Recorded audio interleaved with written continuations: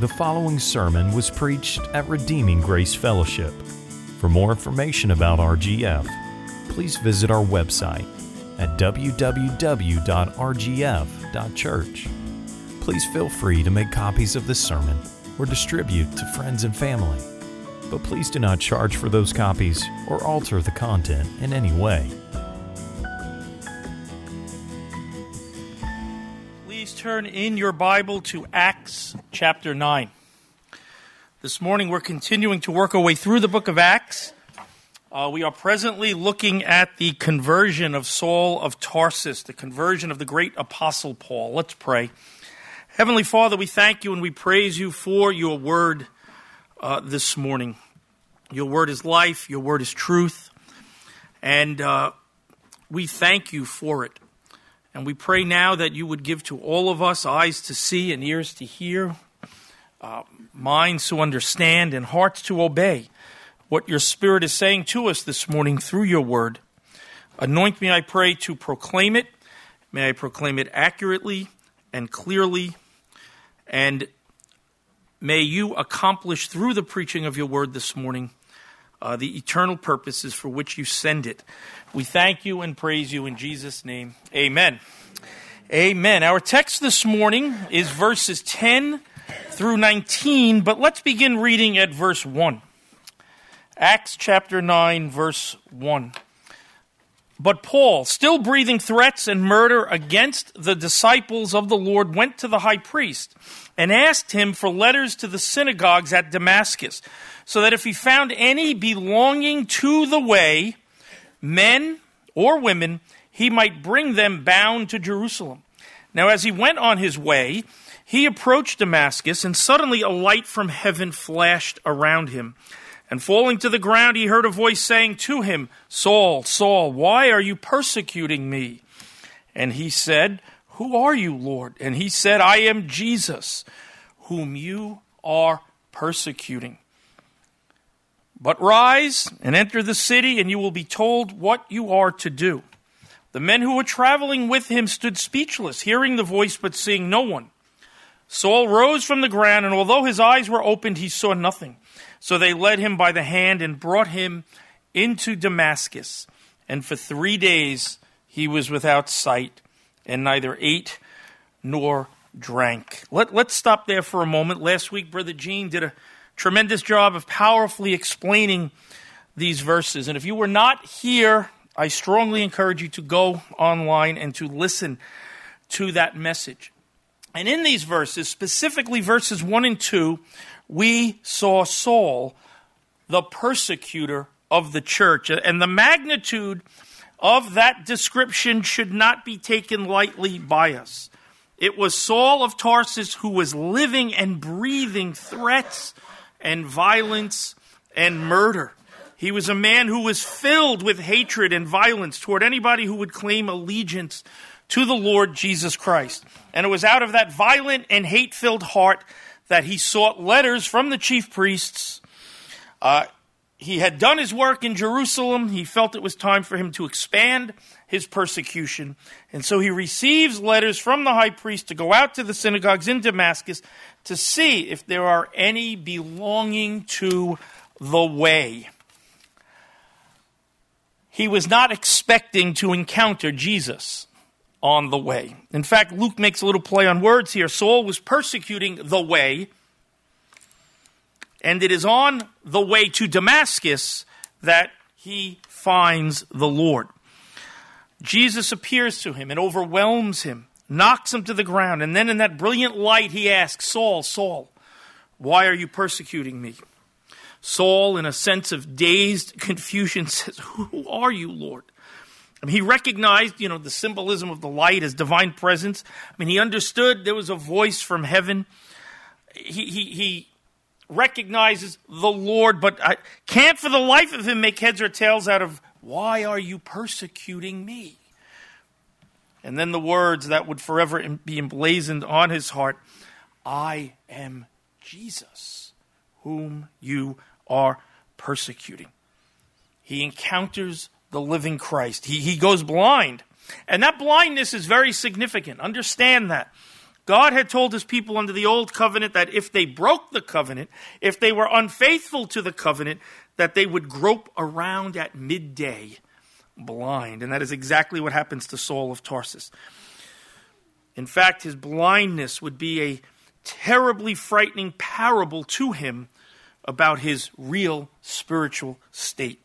Although he was religious, although he was zealous, although he upheld the traditions of the fathers, he was blind and he was under the curse for covenant infidelity, which would have been absolutely unfathomable to this obedient, law-keeping Jew. For 3 days, his spiritual state would sink in, and his blindness would become more and more real to him. Not just the physical blindness, but the spiritual blindness. And you can imagine that during those 3 days in which he took neither food nor drink, he must have mulled over text after text after text of the Old Testament. Being raised up in the tradition of the Pharisees, he would have had massive amounts of Hebrew scripture committed to memory. And no doubt during those 3 days, he mulled over passage after passage after passage. No doubt also mulling over arrest after arrest after arrest. Not just thinking about passages that he obviously had misunderstood in his Judaism, but also the look of horror and terror on the face of those he persecuted. And no doubt over and over and over again during those 3 days and nights, he heard ringing in his ears, "I am Jesus, whom you are persecuting." And that brings us to verse 10. And we read these words. "Now there was a disciple at Damascus named Ananias. The Lord said to him in a vision, 'Ananias.' And he said, 'Here I am, Lord.' And the Lord said to him," I wonder if he would have said that if he knew what Jesus was about to tell him to do. But he says, "Here I am, Lord." And the Lord said to him, "Rise and go to the street called Straight. And at the house of Judas, look for a man of Tarsus named Saul. For behold, he is praying. And he has seen in a vision a man named Ananias come in and lay his hands on him so that he might regain his sight. But Ananias answered, 'Lord, I have heard from many about this man, how much evil he has done to your saints at Jerusalem. And here he has authority from the chief priest to bind all who call on your name.' But the Lord said to him, 'Go, for he is a chosen instrument of mine to carry my name before the Gentiles and kings and the children of Israel. For I will show him how much he must suffer for the sake of my name.' So Ananias departed and entered the house. And laying his hands on him, he said, 'Brother Saul, the Lord Jesus, who appeared to you on the road by which you came, has sent me so that you may regain your sight and be filled with the Holy Spirit.' And immediately something like scales fell from his eyes, and he regained his sight. Then he rose and was baptized. And taking food, he was strengthened. For some days he was with the disciples at Damascus." In verse 10, we are introduced to a disciple by the name of Ananias. This obviously is not the Ananias who died back in chapter 5. Ananias was a fairly common Jewish name.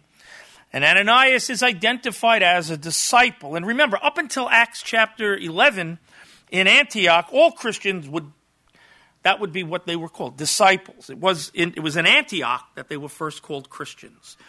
Now, Paul, later recounting his testimony in Acts chapter 22, he would identify Ananias as a devout Jew who was respected by all the Jews in Damascus. And so this devout man, this Ananias, he is contacted by the Lord.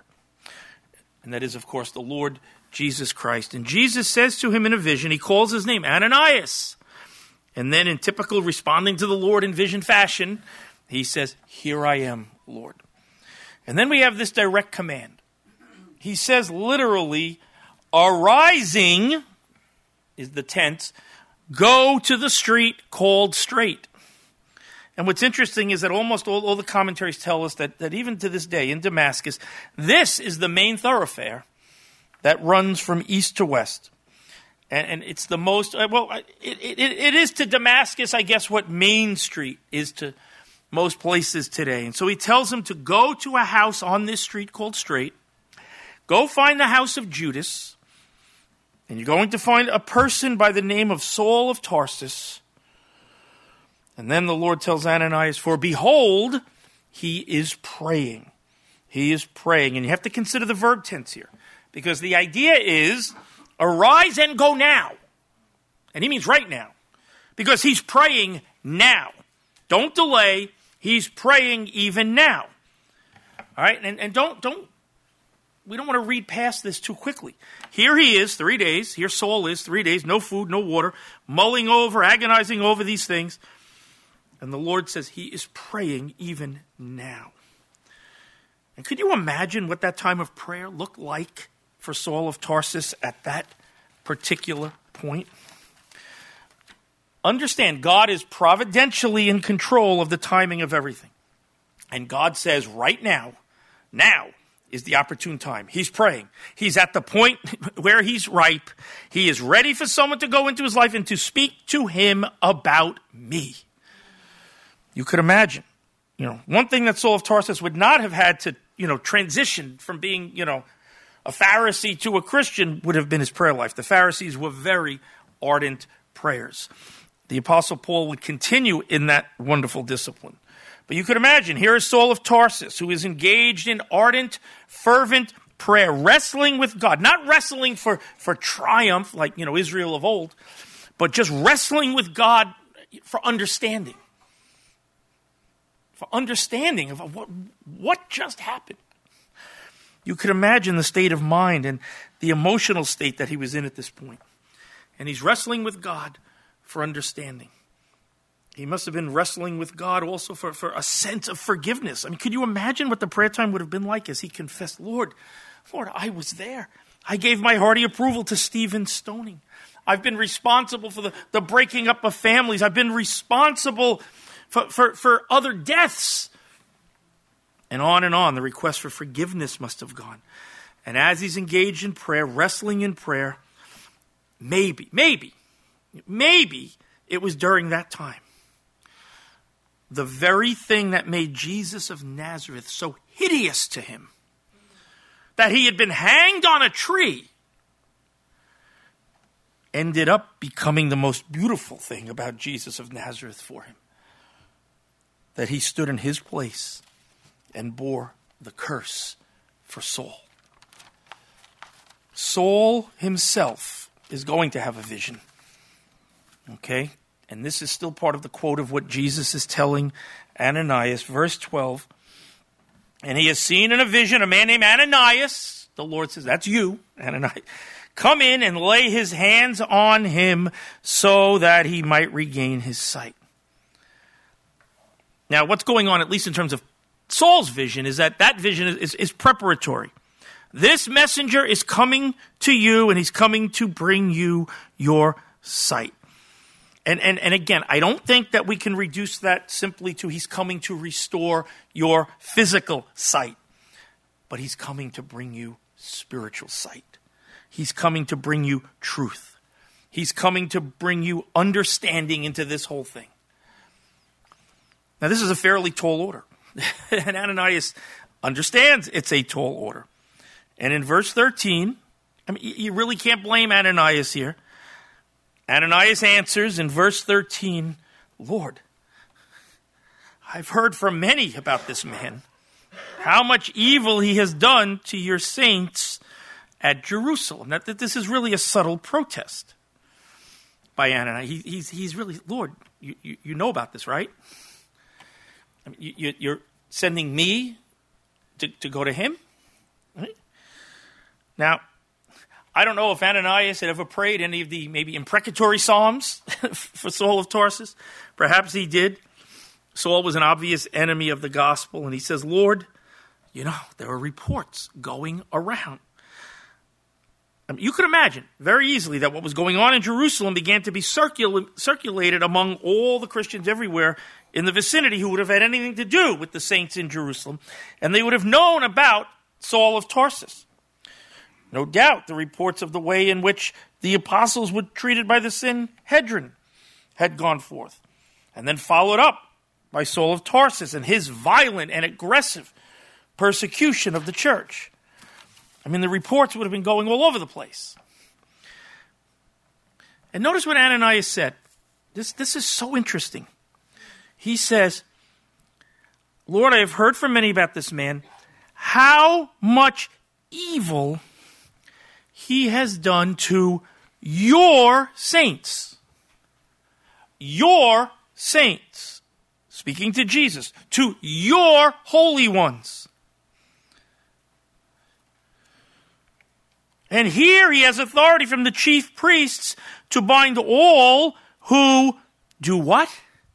Call on your name. Your name. And in this, don't miss this, there's a very strong emphasis here on the deity of Christ. And basically Ananias' subtle protest goes like this: Lord, we know about this guy, and his intentions are only for evil. The worst kind of evil you could imagine. And this man is doing harm to your people, Lord. Why do you want me to go see him? Right? You could imagine. And notice, the Lord patiently says to him in verse 15, go. Now, by the way, that was all Jesus really needed to say, right? Just go. And Ananias would have known what to do. But in his patience and his kindness, as our Savior, he gives an explanation here. And here's the Lord's plan. So he says, go because I have a plan for him. Go because I have a plan for him. And the first thing that Jesus tells Ananias is, he is an elect vessel. He is a chosen instrument of mine to carry my name before the Gentiles and kings and the children of Israel. He tells Ananias, Saul is an elect vessel, a chosen instrument.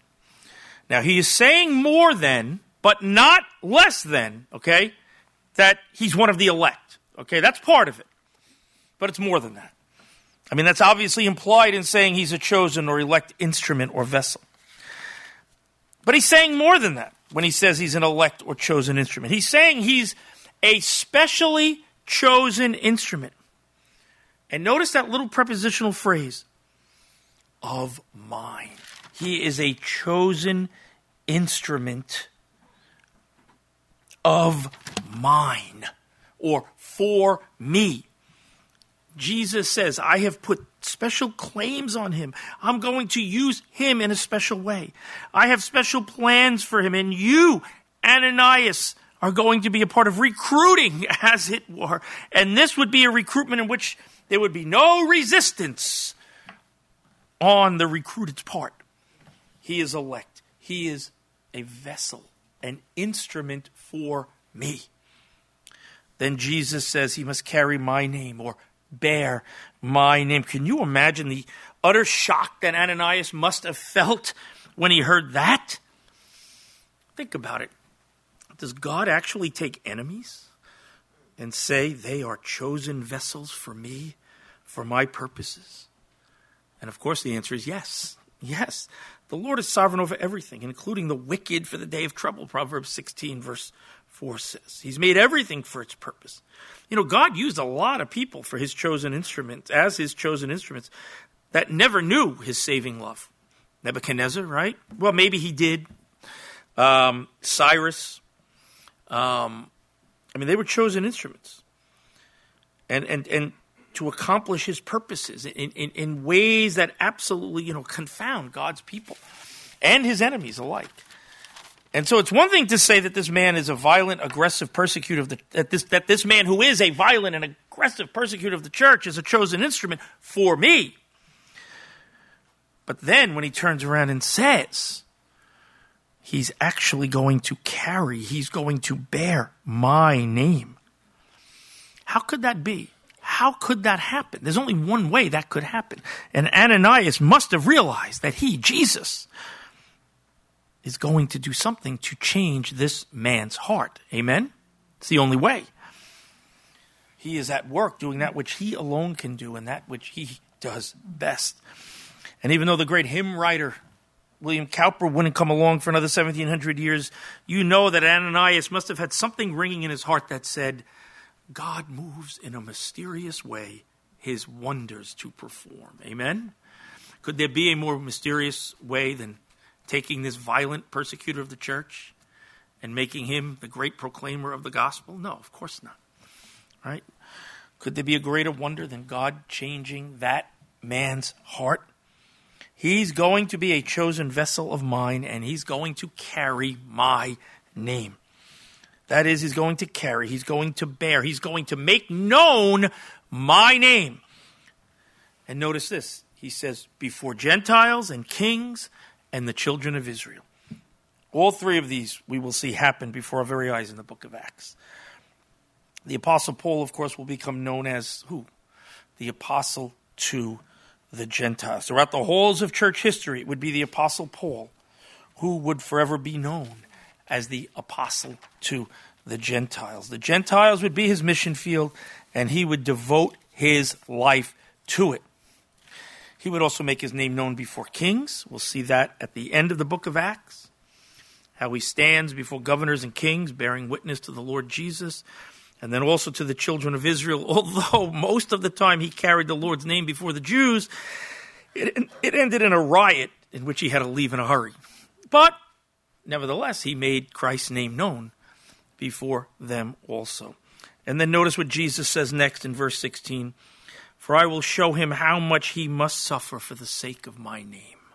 How much he must suffer for the sake of my name.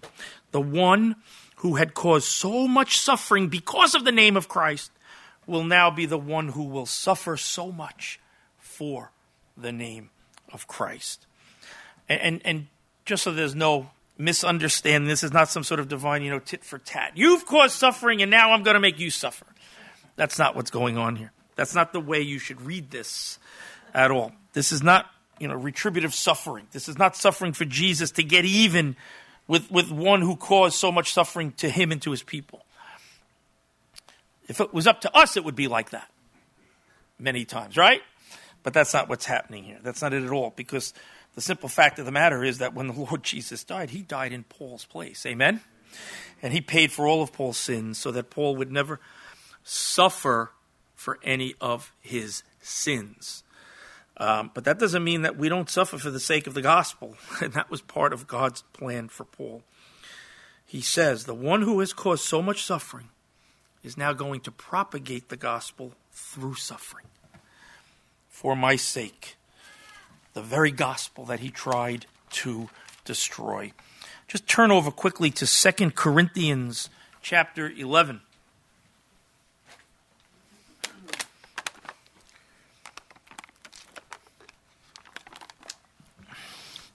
Beginning in verse 22, speaking of the super apostles who were false apostles, 2 Corinthians 11, verse 22. Are they Hebrews? So am I. Are they Israelites? So am I. Are they offspring of Abraham? So am I. Are they servants of Christ? I am a better one. I am talking like a madman, with far greater labors, far more imprisonments, with countless beatings, and often near death. 5 times I received at the hands of the Jews the 40 lashes less one. 3 times I was beaten with rods. Once I was stoned. 3 times I was shipwrecked. A night and a day I was adrift at sea, on frequent journeys, in danger from rivers, danger from robbers, danger from my own people, danger from Gentiles, danger in the city, danger in the wilderness, danger at sea, danger from false brothers, in toil and hardships, through many a sleepless night, in hunger and thirst, often without food, in cold and exposure. And apart from other things, there is the daily pressure on me of my anxiety for all the churches. Just a list of some of some of the things he would suffer by the ordination of his Lord for his name's sake. And Paul understands this suffering. He understands this suffering. 2 Timothy chapter 2. 2 Timothy chapter 2, verse 10. Here the apostle says, "Therefore I endure everything," that is, all of the suffering I go through, the imprisonments, the beating, you name it. "I endure everything for the sake of the elect, that they also may obtain the salvation that is in Christ Jesus with eternal glory." There you see, and he sees, and he understands, and he knows the purpose for his suffering. The Apostle Paul would understand very clearly and teach very clearly that Christ's sufferings were the propitiation for our sins. Paul's sufferings would be for the propagation of the gospel. And so here the Apostle Paul is one who has been ordained to promote the gospel through his sufferings. Understand, we so often get this wrong. God ordains suffering for the promotion and propagation of the gospel.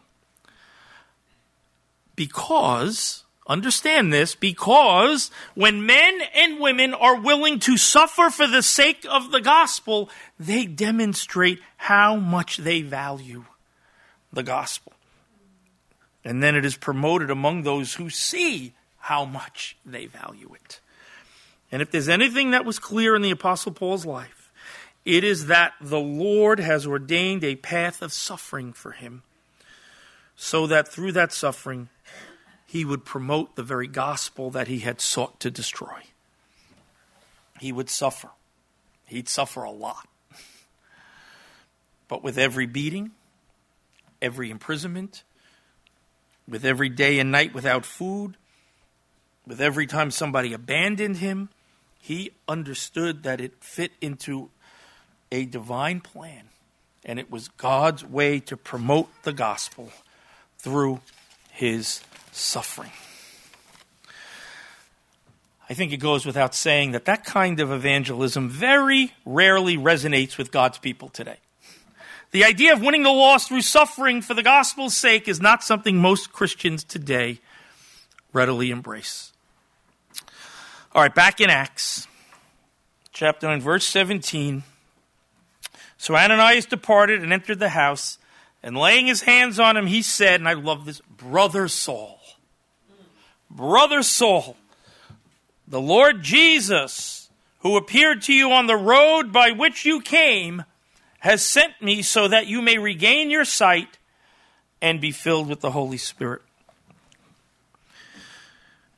Here in verse 17, we see Ananias begin to minister to Saul. He lays hands on him. You can imagine the picture fairly easily in your mind. Here is Saul. He's probably locked up in a room praying at that very moment. Ananias walks in, walks right over to him, lays his hands on him. And he lays his hands on him probably for a number of reasons. It's safe to assume that he probably had no human contact for the last 3 days. It's safe to assume that in the midst of this agonizing 3 days, he was longing to know that God had indeed accepted him. So Ananias goes in, lays his hands on him, and he says, "Brother Saul." I mean, Ananias was, as it were, the hands of Jesus to Saul. And he says to him, "I'm here to help you regain your sight." And so these hands are hands of healing and for you to receive the Holy Spirit. And so his hands are the implementations by which Saul of Tarsus would receive the Holy Spirit. Brother Saul. I mean, you're one of the family now. Amen? Isn't that what he's saying? And this isn't just brother in the sense, well, you're my Jewish brother. No. This is brother. This is Christian brother. It really is a wonderful thing when you're able to call someone brother or sister, isn't it? When I first became a Christian back in 1987, one of the things I loved most about my new life in Christ was the fact of calling one another brother and sister. It's just a beautiful thing. It's a beautiful reality. Amen? Don't ever take that for granted.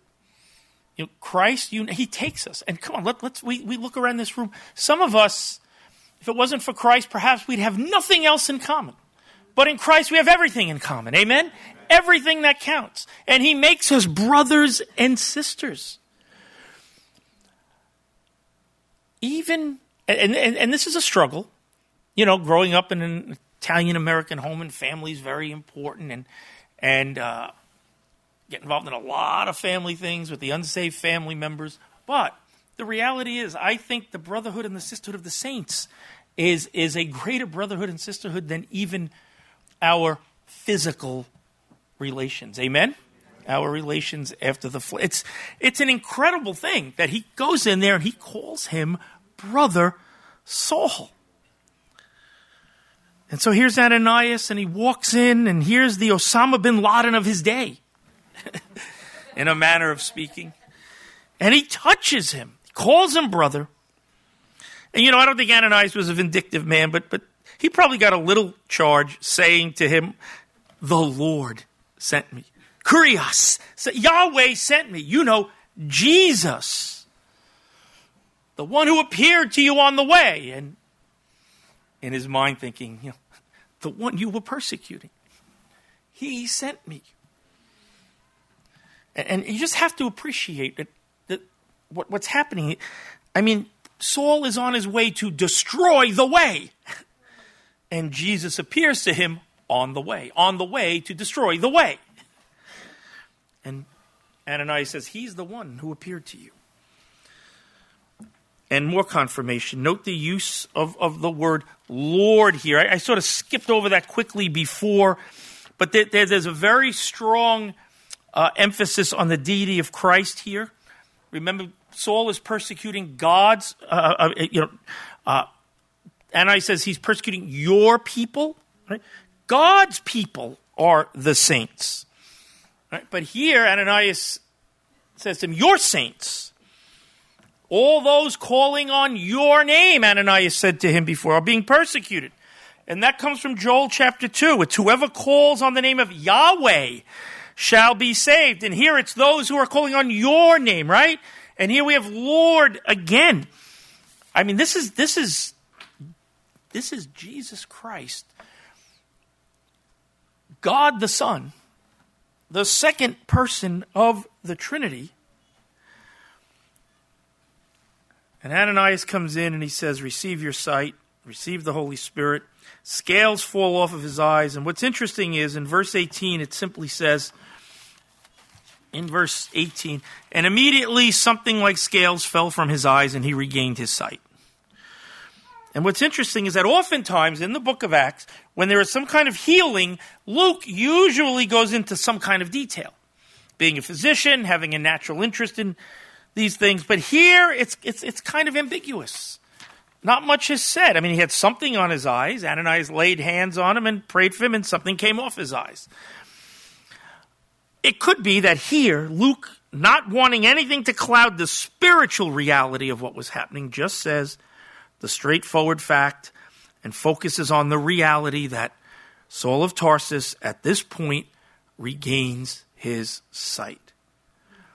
The physical event, again, symbolizing that Saul's spiritual blindness had been overcome and he could now see and understand the truth. Calvin puts it like this: for since Christ is the Son, S-U-N, the Son of righteousness, when we see without him, we are not seeing at all. And it is only as he opens the eyes of our mind that we can see. And that had happened to Saul, symbolized by the scales falling off his physical eyes, and that his physical sight had been restored. So here Saul of Tarsus is able to see, and boy, could he see. Amen? And you could imagine that when the eyes of Saul of Tarsus were open, things looked very, very different. And the first thing, what was the first thing he would have seen? Ananias. Who, 3 days before, what would Saul of Tarsus done to him if he could have gotten a hold of him, right? And now he looks at a man who is calling him brother.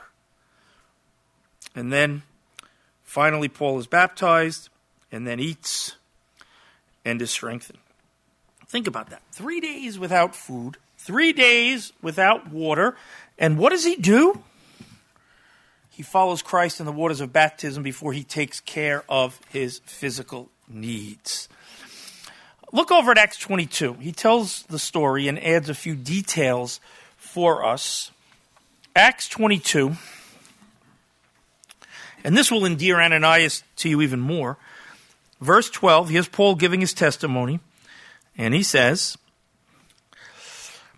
"And one Ananias, a devout man according to the law, well spoken of by all the Jews who live there, came to me and standing by me said, 'Brother Saul.'"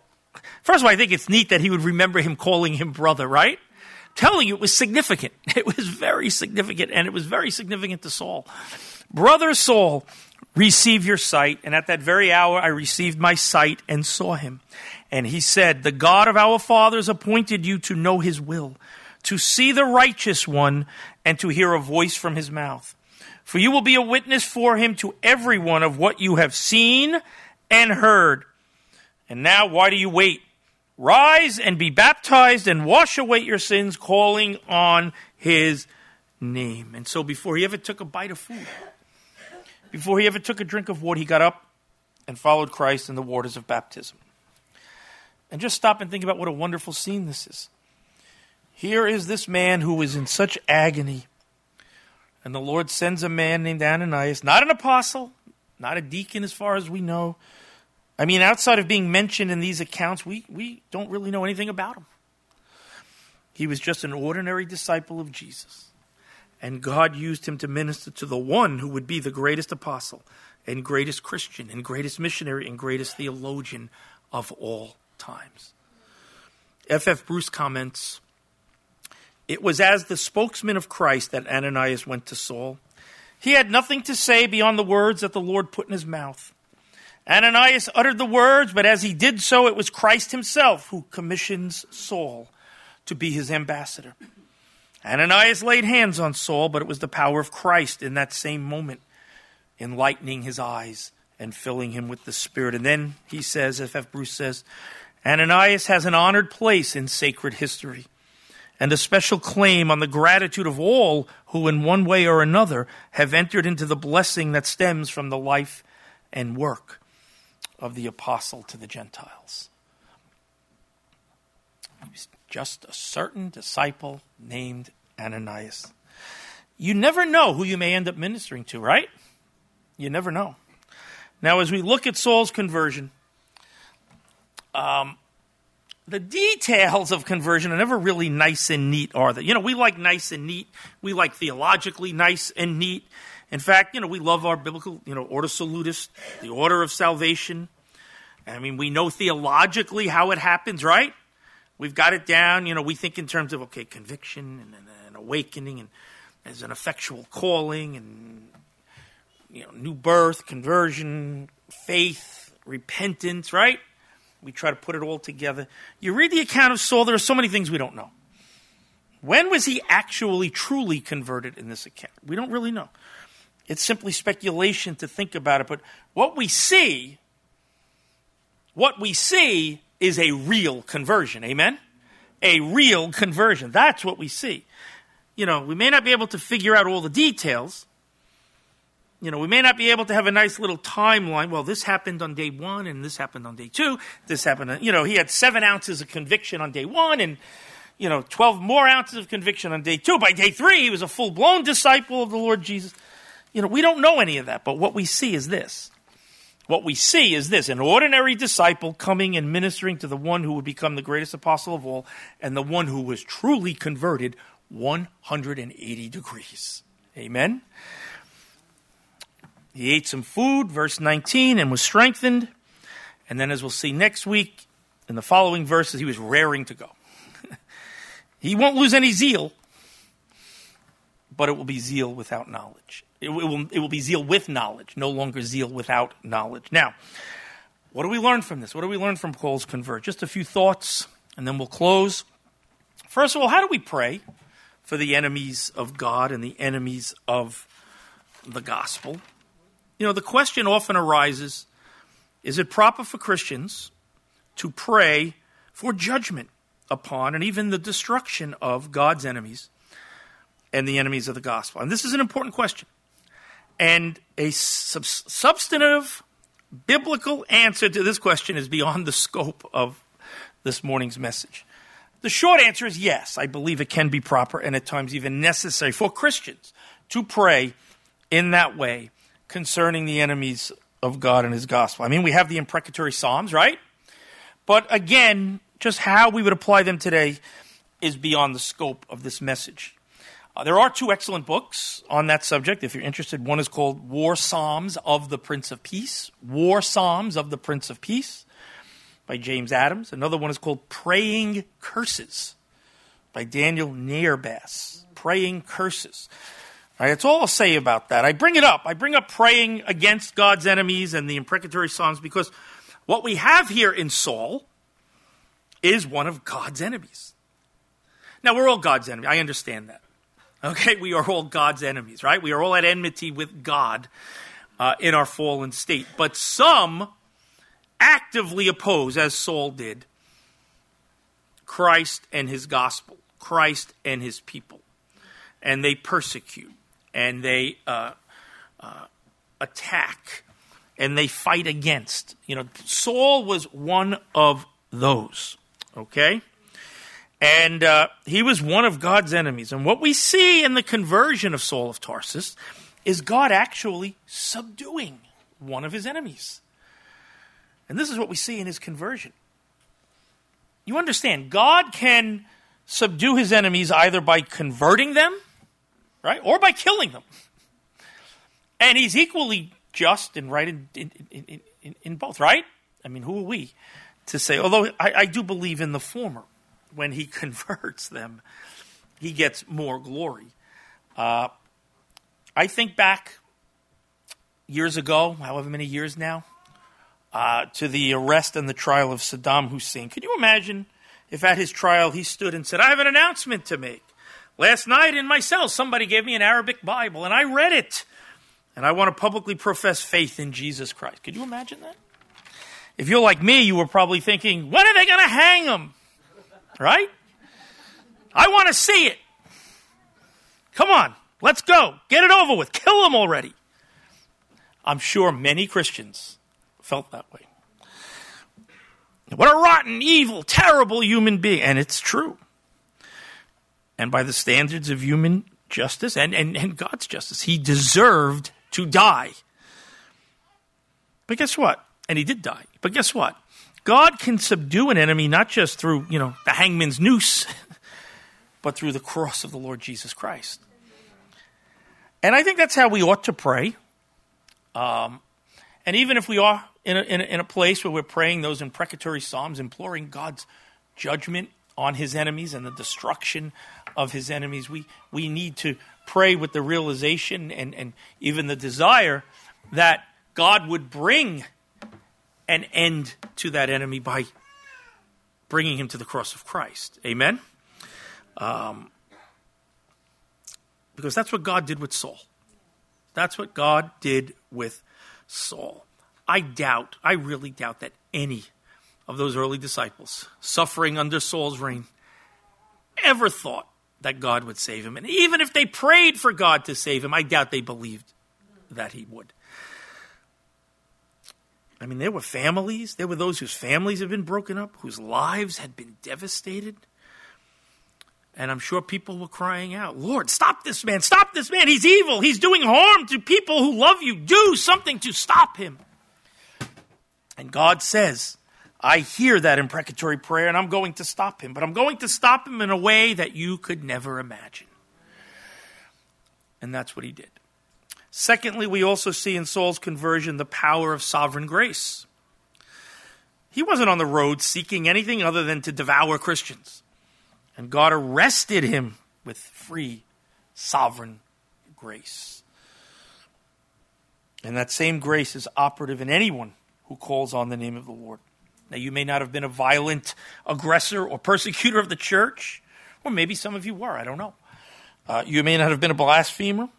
But the same sovereign grace that stopped Saul of Tarsus in his tracks and turned him 180 degrees is the same grace that woke us up.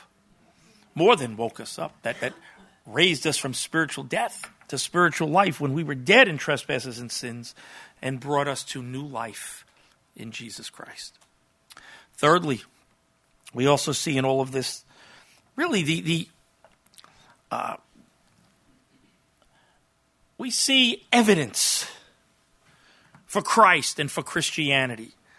Samuel Johnson wrote a number of years ago, "Here is a treatise," speaking of Acts 9, "to which infidelity has never been able to fabricate a specious response, a specious answer." What does that mean? In other words, read Acts chapter 9 and come up with any other explanation for the events that are recorded here and that we know are borne out in the rest of the history of the Christian church, and come up with any other explanation of how you could take a Jewish man who was filled with hate, filled with zeal, who was responsible for dozens, if not hundreds, of arrests and even murders, and was on his way to do more mayhem, and he was stopped in his tracks and not just brought into the faith, but becomes the greatest proponent of that faith. Stop and think about that testimony for the truthfulness of the Christian faith that Saul's conversion is. Amen? What an evidence that is. There's no plausible answer or explanation of how a hate-mongering persecutor could be turned 180 degrees and then willingly suffer and eventually die for the Christ whom he hated and for the faith he once tried to destroy. There's no other explanation than the truthfulness of the gospel. Amen? It's absolutely amazing. Next to the empty tomb, perhaps the Apostle Paul stands as the greatest piece of evidence for the truthfulness of the resurrected Christ and the truth of Christianity. There's one more thing in this passage that we can't pass over, and that is Paul and his past grievous sins. There's something interesting in Paul's life, that towards the end of his life, probably around AD 63 or some 30 years after the events of Acts 9, he would write to his young protege, Timothy. He would write these words in 1 Timothy 1, verse 15. The saying is trustworthy and deserving of full acceptance, that Christ Jesus came into the world to save sinners, of whom I am the foremost. I am the chief of sinners. I am the first of sinners. I am the foremost of sinners. Notice that in that statement of the aged apostle, the experienced apostle, the blessed apostle, the sanctified apostle, that he does not say Christ Jesus came into the world to save sinners, of whom I was the foremost, of whom I was the chief. He doesn't say it in the past tense. He says it in the present tense, among whom I am chief. There would be something about Paul's past, something about his history that he would never, ever be able to expunge from his mind. And even in that same letter to Timothy, he reminds Timothy that he was once a blasphemer and a violent persecutor, and he was one who hated Jesus Christ. Those sins, those things that were emblazoned on his mind would forever make up a part of who he was. But the same apostle who says, of whom I am foremost, okay, is also the same apostle who says, I press on to make it my own. No, I'm sorry. He says, forgetting what lies behind and straining forward to what lies ahead, I press on toward the goal for the prize of the upward call of God in Christ Jesus. And then he says also, I press on to make it my own because Christ Jesus has made me his own. Now, is there a tension there? Does there seem to be a little bit of a conflict there? Yeah. The Apostle Paul would never forget that there was a time he was a blasphemer of Christ and the great persecutor of Christ's church, a hater of Christ and a hater of Christians. But he also was able to press ahead in the full confidence of knowing that his sin was nailed to the cross. Amen? Each and every one of them. And although he could say, I'm the chief of sinners, he could also say that there is therefore now no condemnation for those who are in Christ Jesus. And you know, Paul actually felt that tension. And not only felt it, but he knew that it existed for a reason. And that reason is so that he would be an example to all of the patience of God in saving the vilest offender who truly believes. Paul not only would stand as a monument of verification of the truth of the gospel, but he also forever would stand as a monument that the saving grace of God has no limits. No matter what you've done, no matter how vile your sins, no matter how wretched your heart, no matter how darkened your mind, no matter how shameful or disgraceful the things that you've done, there is a Savior who can wash away, whose blood can wash away all of your sins. And Paul is living proof. The vilest offender who truly believes, that moment from Jesus, a pardon receives. Amen? Let's pray. Father, we thank you. We thank you for grace that knocks people to the ground. We thank you, Lord, for a grace that's not afraid to rough people up. We thank you for a grace that reaches down to those who are so filled with their own sin and their own hate, and yet a grace that doesn't leave them there but pulls them up out of their sin and brings them to the Lord Jesus. Thank you for matchless and marvelous grace. Thank you for the saving power of Jesus Christ, and we thank you for Saul's conversion. Lord, we pray for those who are here this morning who do not know you. Perhaps they feel their sins are so bad you could never forgive them. We pray that even this morning they would consider what you did with this man Saul, and they would come with boldness to the Lord Jesus, who is a sufficient Savior to all who come to him in faith and repentance. Lord, thank you for Paul. Thank you for his example. Thank you for his ministry. Father, each one of us here has benefited from what you've done with and through this chosen instrument. And Lord, we pray that we would be quick to minister to people, that we would be quick to obey your voice, to do what we're told. Lord, your plans are so wonderful. They go so far beyond anything we could fathom. And we rejoice that we get to be a part of them. In Jesus' name we pray. Amen.